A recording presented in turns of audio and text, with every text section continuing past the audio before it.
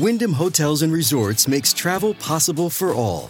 Whether it's the long haulers looking for a great cup of coffee, a roomier rest for the on-a-whim road trippers, or a place to make summer memories with the whole family. No matter who you are, where you're going, or why, with 24 trusted brands to choose from like La Quinta, Days Inn, and Super 8, your Wyndham is waiting. Get the lowest price at WyndhamHotels.com. Restrictions apply. Visit website for more details.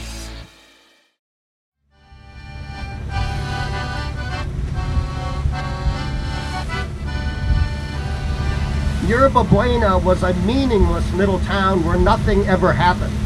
It fought no wars, it came up with no inventions, it created no masterpieces. Its only legacy is the memory of a picnic. So let's say goodbye to it here, with the sun setting over the Pacific and songs in English and Spanish rising up from a camp at the end of the continent.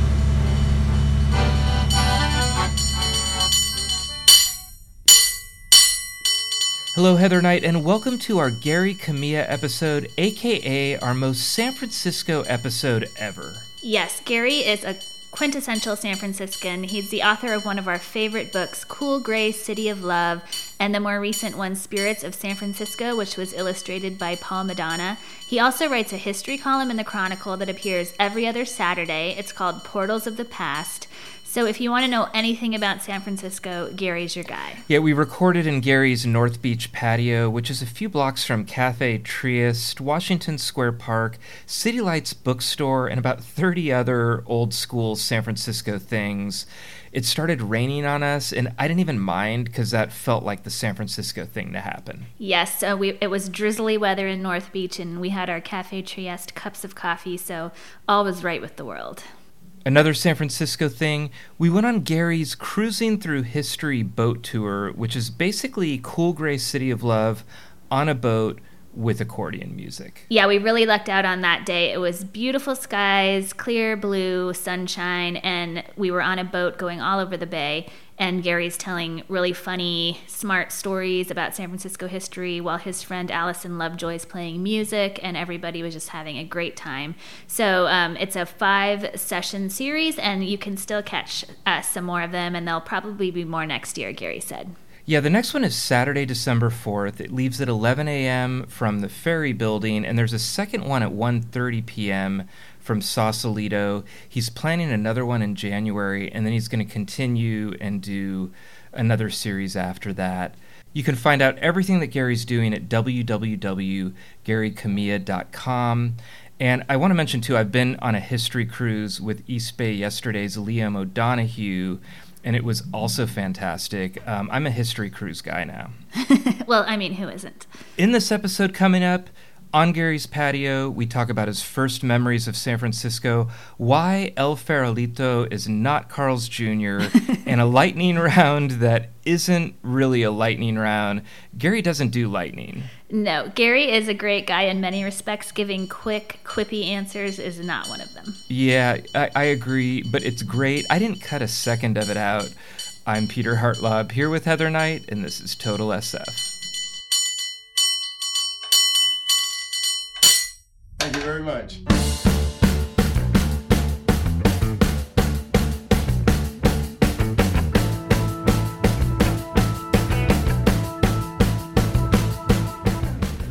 Welcome to Total SF, Gary Kamiya, and to your own front garden. Oh, thank you, Heather and Peter. It's great to be here. We were coming up here, we ran into each other, and we were talking about it.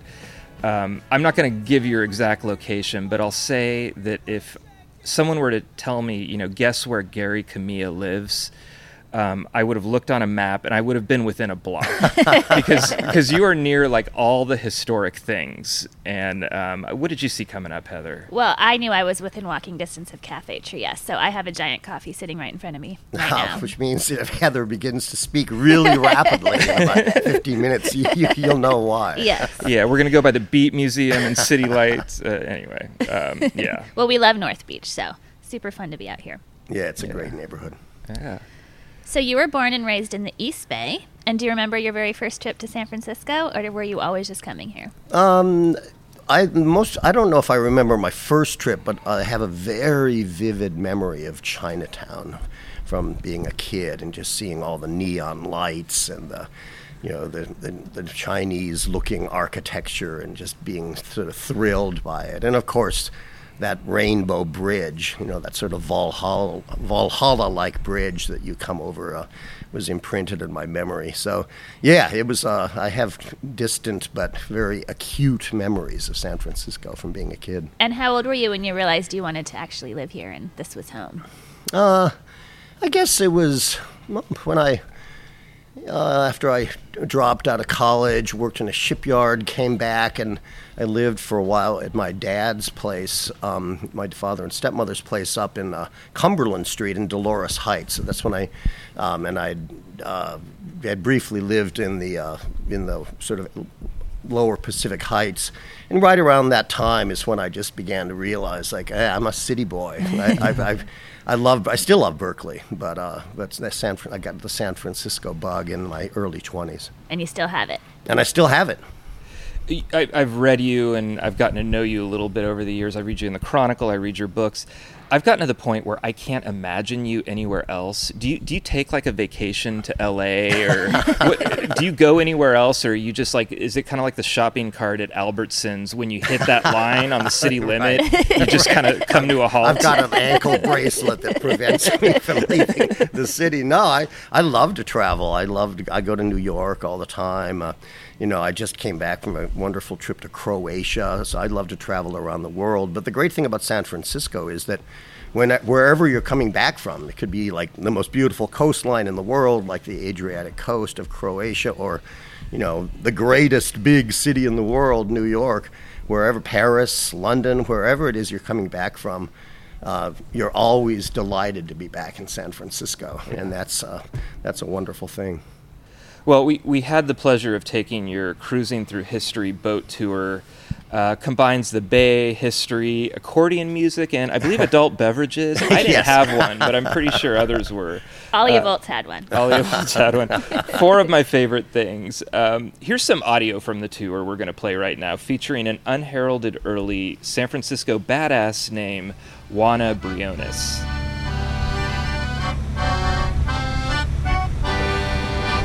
She was one of the most remarkable women in the history of the city, and a formidable and extraordinary human being, not just for her time, but for any time. She was born in this strange kind of retirement home for Spanish soldiers in Santa Cruz called the Villa Branciforte.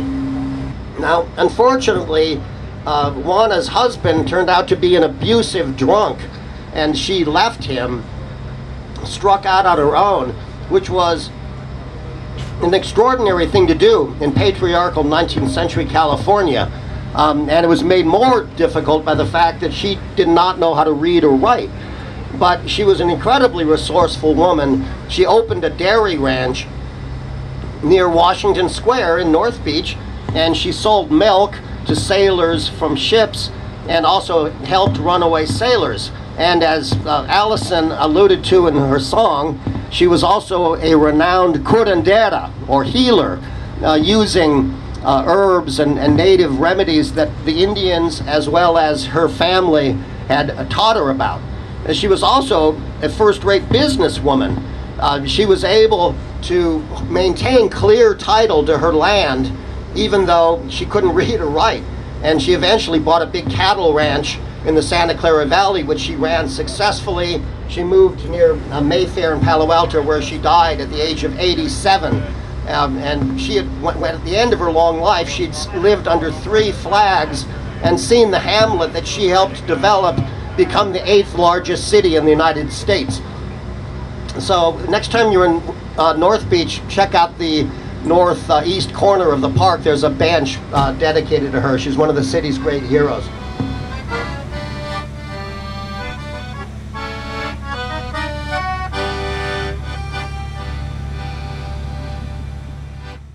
So, Gary, what do you look for in a good history story? What are kind of the hallmarks of something that you're just like, God, I just want to tell this? Well, like as you guys well know, as journalists, it all starts with people. It starts with, what they used to call human interest, but it's drama, it's tension, it's It's whether it's heroism or misdeeds, conflict, and so you strive for the kind of engagement with people that draw people in, and then ideally those stories then illuminate larger historical, sociological, economic, what have you, themes that I'm trying to also talk about during these history tours. So you're trying to combine really compelling narrative stories that are usually people-based with larger historical points. I think too, like I came back and I was writing things down during the cruise, and then got back and started Googling some of these figures, and what I found was, like, Juana Briones doesn't have a huge Wikipedia page. She doesn't have a Wikipedia page. There's not really much on the Google search, certainly not more than I got out of your tour. Right. And I think that's something that, this boat tour gives, but I think that's also something that you seem to strive for, going into directions that people can't just find it somewhere else. Yeah, I mean, I feel like, with my Chronicle column, with the cruise, with my books, the last thing you want to do is just regurgitate stories that, have been told 100 times. And obviously it's inevitable you're going to tell stories that have been told, because a lot of those stories are great stories. But even when I do that, I try to find some new material. And I also try to unearth stories that are just not well known. And, one of the great sources for that is, as you know, Peter, is digging around in the archives of newspapers. That's an enormous resource that just is still really underutilized by historians. One subject that I come across a lot is the patriarchy and how white men are just, always getting a leg up. And It actually just happened during this podcast, because Heather and I have our order of questions, and I just took her questions. He just stole my question. Stole her questions. Patriarchy. You are the patriarch. I'm the patriarchy. So Heather, why don't you take the next two, okay, and then we'll even things out. Well, I slipped in the new question that you forgot. So, okay, good. Wanted to ask you about your other project that's going on right now, which is the public transit movie, Moving San Francisco. Can you tell me? I have not seen it yet, although I'm eager to. So tell me about it and your role. Oh yeah, that's a documentary made by this wonderful documentary team of Jim Yeager and Peter Stein. They've made a lot of documentaries about San Francisco, and I had worked with them on their previous two. The first was called The People's Palace, which was about the history of City Hall. And the second was called Water from the Wilderness, which was about Hetch Hetchy. So they decided to do one on the history of transportation, the present and future of transportation in San Francisco. And I started out being just what I'd been in the earlier films, a on-camera interviewee, an expert source. But after we'd done quite a bit of filming, or a long studio session or two, they realized that they really needed that the film needed more dynamism. It needed to be on location more. And they asked me if I would be the host and be on location and talking about the history of the transportation issues in the places where they took place. So I agreed, and it was kind of fast. It was definitely learning on the fly, but it was a lot of fun. And so the film just covers everything from the Mission Plank Road in 1851 that opened up the Mission District to, Andrew Halliday's incredible invention of the cable car that everyone thought was a complete folly, to this groundbreaking African-American businesswoman named Mary Ellen Pleasant, who sued a private transit company when they didn't allow her to board a streetcar, and she won. So that was there's a lot of great stories, and then it moves into the freeway revolt, and the issues of social equity, and then the film tries to take a look at, obviously briefly, at the possible future of transportation in the region, which is an enormous issue, and it could only scratch the surface of it. But so it's an ambitious project that really tries to look at this subject that it's an enormous subject, and it touches on just about every aspect of life in the Bay Area. You write about flawed characters in San Francisco, and you present it as a flawed city, but you seem to love it more than anybody. How would you describe your relationship with San Francisco? I think that it's one of those things where I say in Cool Gray City that I drew like an imaginary line around the city limits. And I just decreed to myself that everything within that, that 46.2 square miles was interesting by definition. It's kind of a deliberate attempt to take a smaller piece of the universe and something that you could conceivably have a lot of mastery of. No one could have complete mastery of any subject, but you can get deeply into it, and then it becomes self-feeding. It becomes like a sort of snowball. The more you know, the more interested you get. And as you say, it's the good, the bad, and the ugly. I mean, it's not as if this is this, Pollyanna-ish place where everything is just wonderful. It has its long history of misdeeds and racial inequities and bigotry and corruption and stuff that that Heather writes about today. but at the same time, it has heroism and grandeur, and the city itself I just find eternally fascinating, not least because of its stunning physical beauty and the fact that I can walk out of my apartment here onto Filbert Street on the slopes of Telegraph Hill. And you're looking down at one of the great views of any city in the world, and this is available to people all over town.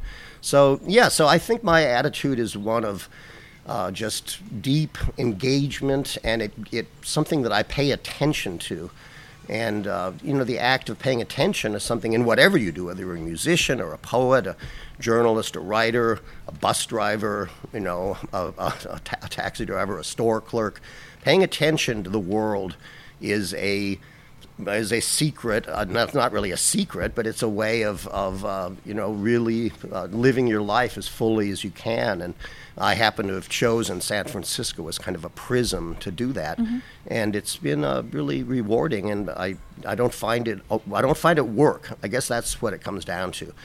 Doing all of my work about San Francisco is what the Marxists used to call non-alienated labor. It's fun. I still enjoy everything that I research and write about San Francisco, and as long as that's true, I'll keep doing it because it's that's where it's at. I guess our podcast is non-alienated labor. I like that. Yeah. I like that. Let's keep using that. Yeah. We'll be right back after this short break. Look, Bumble knows you're exhausted by dating.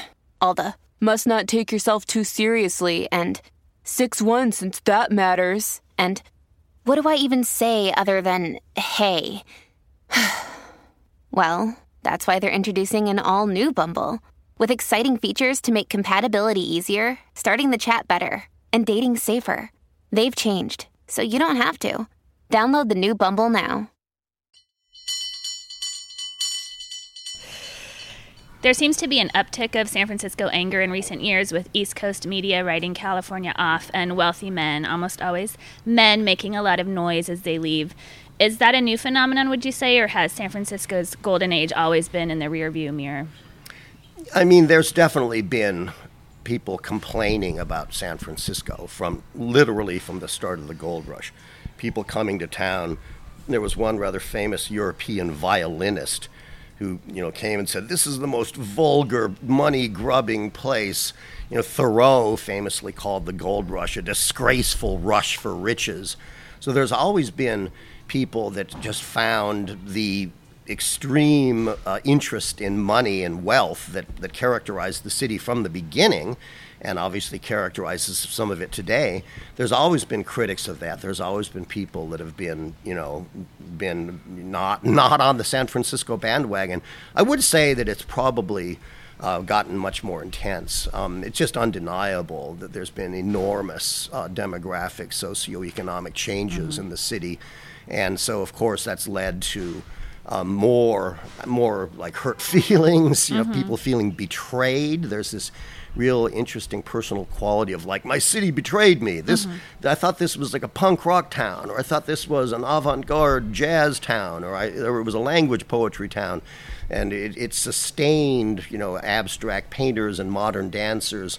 And now people go, and it doesn't anymore. And I have to have a roommate, and I'm 50 years old. So, and a lot of that is understandable. But I think there's also a real danger, as my good friend John Law, who's one of the founders of Burning Man, he wrote in an anthology that I contributed to called The End of the Golden Gate. And he has this great phrase about creepily, like French kissing your past. And you really don't want to get into that. You don't want to just constantly be looking in the rearview mirror of the golden age when burritos were $2 and rent was $250. It's like, it was nice when it was like that, but you got to roll with the punches. And that doesn't mean that you just lie down and accept all of the changes that are happening to the city, and you try to make it as good a place as possible. But you have to acknowledge that this is city life. San Francisco is probably city life on warp speed. But no matter where you live, buildings are always being torn down.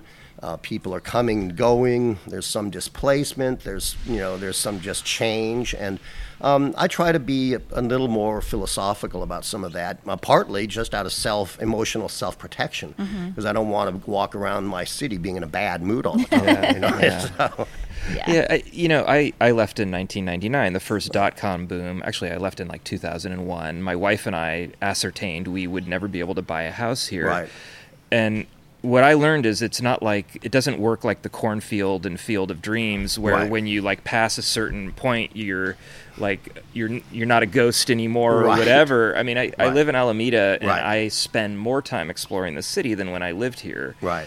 And I feel like Heather and I, during our travels with this podcast and what we've been doing, some of the most San Francisco people I meet are people who don't live here. Right. In some cases have never lived here. Right. And, anyway, yeah. I feel like San Francisco can still be for you even if you don't happen to be in the city limits, even if you're not a fifth-generation native. I think that needs to be thought of as more flexible. Absolutely. And Ernest Hemingway sort of put that in the definitive way in one of his finest books called A Movable Feast. And that refers to Paris. In his case, he says, Paris is a movable feast. You can carry it with you wherever you go. And I think that's true. Nobody owns San Francisco. Nobody was here first. Nobody gets to pull their beard at the newcomers. If you do that, man, it's like, it's like Duke Ellington said. You stay young by playing with young cats. So you've got to accept this flow and this change. And it can, and as you say, Peter, it can be.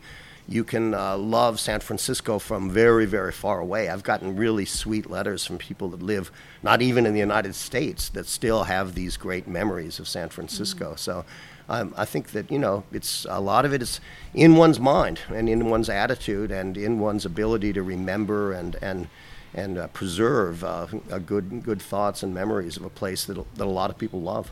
Well, Heather is about to tell you that you've survived all the regular questions, and we're headed to the lightning round. But first, let's one more time just talk about Cruising Through History. If you could just give us the where people can sign up and the dates coming up. So, I give these series of history cruises on the bay through a wonderful outfit called Tideline, and you can find them at tideline.com. And it's a series of 5. And they each deal with a different major section of San Francisco history. And I have now done 3 of them. And the next one, the 4th one, is on Saturday, December 4th. They're always on Saturday. They always leave at 11 o'clock from the ferry building. And then there's a second sailing from Sausalito at 1:30. And they last about an hour and a half. And I collaborate with a wonderful pianist and composer, Alison Lovejoy, so that not only am I telling these stories, but she's providing both period and original music, which really adds a tremendous element to the feeling. They're lots of fun. I do a lot of research for them. I tell a lot of great stories. And yes, there are adult beverages available for those that are prepared to begin that behavior at 11 a.m., which is actually very much in keeping with a lot of the people I talk about. 11 a.m. would be disgracefully late by their standards. But they're a lot of fun. And there's 2 more. The 5th one, the dates to be determined, probably in mid-January. And we're planning to begin them again. So we should kickstart. Then there should be a new series kicking off probably in the spring, I would hope. So it's they're called Cruising Through History with Tideline Tours. And go to your site. Is that the best place to go? Yeah, you can go to my site to get information on them. GaryCamilla.com.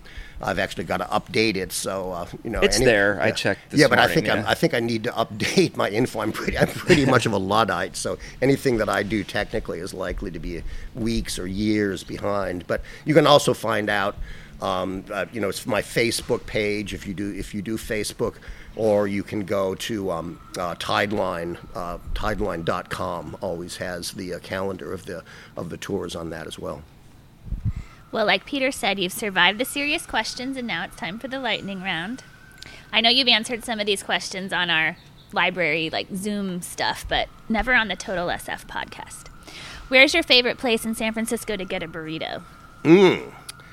Oh, man. Well, it just has to be El Farolito on 24th. Oh, do you want the one to open in North Beach, even though I totally do. I find that to be a grotesque example of mistaking the letter versus the spirit of the law. I'm sorry, whoever made this decision, but El Farolito is not Carl's Jr. And no one is going to feel like we've been franchised out if this fantastic, I don't know how many they have, 8 or 9 around the Bay Area or something. It's not, it's a local outfit as far as I know. Yeah. And, it's like, come on, this is ridiculous. So I'd love, we have a pretty good one in North Beach, Zorro, down in Columbus. That's not bad either. But El Farolito is dear to my heart. And when I lived in Bernal Heights, a few years ago, I spent a year there. And that was a regular pilgrimage to El Farolito, so I love that place. But, I think that could be a new tagline for City Hall. Come on, this is ridiculous. Right. There'd be a well-worn, the tread on that tire would wear out pretty fast. Yeah. What's your favorite movie filmed in San Francisco? Probably... it has to be Vertigo. Vertigo is the big daddy, and Vertigo just is perennially haunting and strange. It exceeds, I think, Hitchcock's intentions in an amazing way. And it has willy-nilly, and it's really one of those amazing things, the fact that she's haunted by this ancestor who's like a Californio, this Hispanic ancestor. I'm sure Hitchcock didn't know anything about California history, but this is uncannily, actually politically and historically deep. That this, the unjust dispossession of the Californios, of the Hispanic people of the Mexican era by the Americans that flooded in the gold rush, and just the fact that it was filmed in the Mission Dolores Cemetery in part, which is really one of the great deep places. So that's just an incredible film. But there's Days of Wine and Roses. Is another extraordinary film filmed in San Francisco, much of it filmed right up here on top of Telegraph Hill. And of course, it's actually not a great movie, but it has some of the greatest images, and it's a very iconic, classic film, is Dark Passage. It's one of the most implausible films ever made. Humphrey Bogart's escape from San Quentin when he just happens to run into Lauren Bacall, who's driving by. But it does have a priceless Golden Gate Bridge scene when, she stops at the toll taker. There's nobody on the bridge, and it's almost a very Hitchcock-like device. It's just designed to make you squirm. The guy in the toll booth engages in a lengthy conversation with her. It's like, I hear there's an escaped convict in San Quentin. What do you think about that? She's like looking around nervously. Humphrey Bogart's like hunkered down in the back, and they're having this 30-second conversation. It's completely hilarious. The sad thing is that my kids are going to watch that and go, "What's a toll taker?" Yeah, right. Where's your favorite place to get a stiff drink? Oh boy, then that could be a lengthy subject. I am very partial, because I live in North Beach, to the sort of two old daddies of North Beach, which is Vesuvio and Specs. Those are just, classic, wonderful bars. And, and I like to stop in at the Saloon, which has fantastic blues. too. So I love the old San Francisco bars. There's one that's not as well known in North Beach that's really fun called Sweetie's Art Bar, and it's kind of on the northern edge of North Beach, and that's a really fun place. So but the list of stiff drink places is lengthy. Could go on and on. What's your favorite alley in San Francisco? Boy, I would have to say Ross Alley in Chinatown is pretty damn extraordinary. It's where Little Pete was murdered. It has just this, Chinatown alleys have a je ne sais quoi, a depth, a link with the old days of whether it's the Tong Wars or just the heyday of the mysteries of Chinatown, some of which were overblown, but it was an incredibly fascinating neighborhood, a city within a city, and its alleys continue to have this extraordinary romance. I think so. I love, and there's many great Chinatown alleys, but North Beach also has wonderful ones, and of course there's some in there's one like the Pemberton Steps, the Vulcan Steps over by the edge of the Eureka Valley, Upper Market area. Those are some fantastic ones. They're all over town. Yeah. There's just wonderful. There's some wonderful ones in Glen Park. There's like Ohlone Way and Poppy Lane. I'd read this as a book. The Gary Kamiya Alleys of San Francisco. Maybe a good idea. Maybe I'll put that on the You can give us some royalties. What is the most underrated neighborhood in San Francisco? Oh boy, I think I actually think that Glen Park is not as probably celebrated as it could be. That's a really fantastic neighborhood. Another one that I love, and I love it because it's right near Glen Canyon. It's right by It's by BART. The hills all fold in a really intricate, interesting way. It's a really nice neighborhood. Another one is the one that I was just referring to around Eagle and Seward. It's sort of the Upper Market, Eureka Valley. There's a little intricate neighborhood sort of tucked in as you sort of go out of the Castro, but before you get all the way up Twin Peaks. That's a really fantastic neighborhood, too. So, but this city, because of its topography, it has so many wonderful, discrete neighborhoods that are separated from each other, and they have their own little character, and there's just lots of them. I'm an Ingleside stan. Viz Valley, too. Heather and I Viz Valley's been going up with us. I love Viz Valley, if only just because then you can go down to the 7 Mile House. Yeah. Well, that's another great place to get a stiff drink.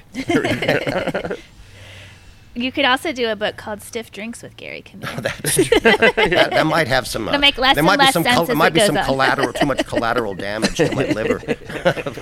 What is your favorite Muni line since you just worked on this public transit movie? Oh, that's interesting. Well, I was always kind of fond of the 22 Fillmore. Just has such a long, interesting run. The 19 Polk is another one that just goes through so many different, San Francisco realities, from the sort of heights to the depths. And there's some funny little ones. There's one in my neighborhood I'm very fond of. It's probably the silliest, but for me, a great line.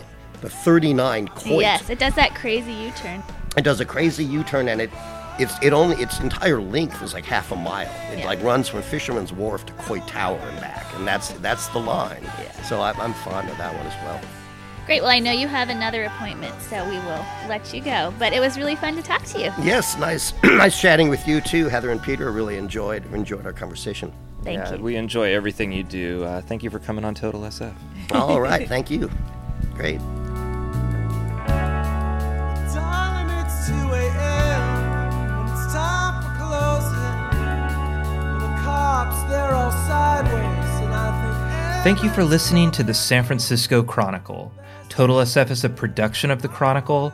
Our music is The Tide Will Rise by the Sunset Shipwrecks off their album Community, and Cable Car Bell Ringing by 8-time champion Byron Cobb. Support Total SF in the newsroom that creates it by investing in a digital Chronicle edition. It's less expensive than you think at sfchronicle.com/pod.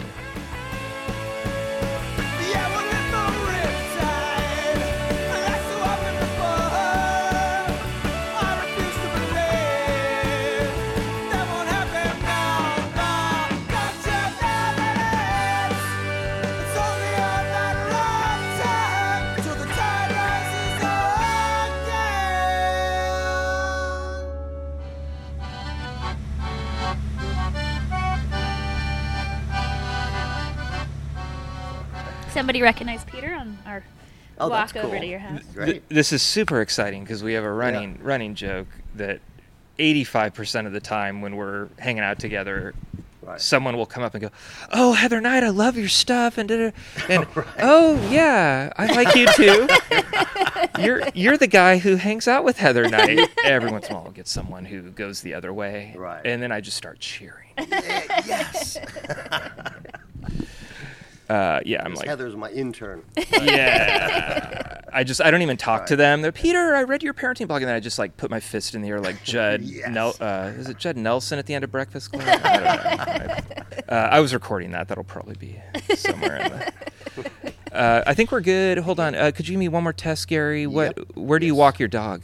Oh, just down to Washington Square. Sometimes up to Coit Tower.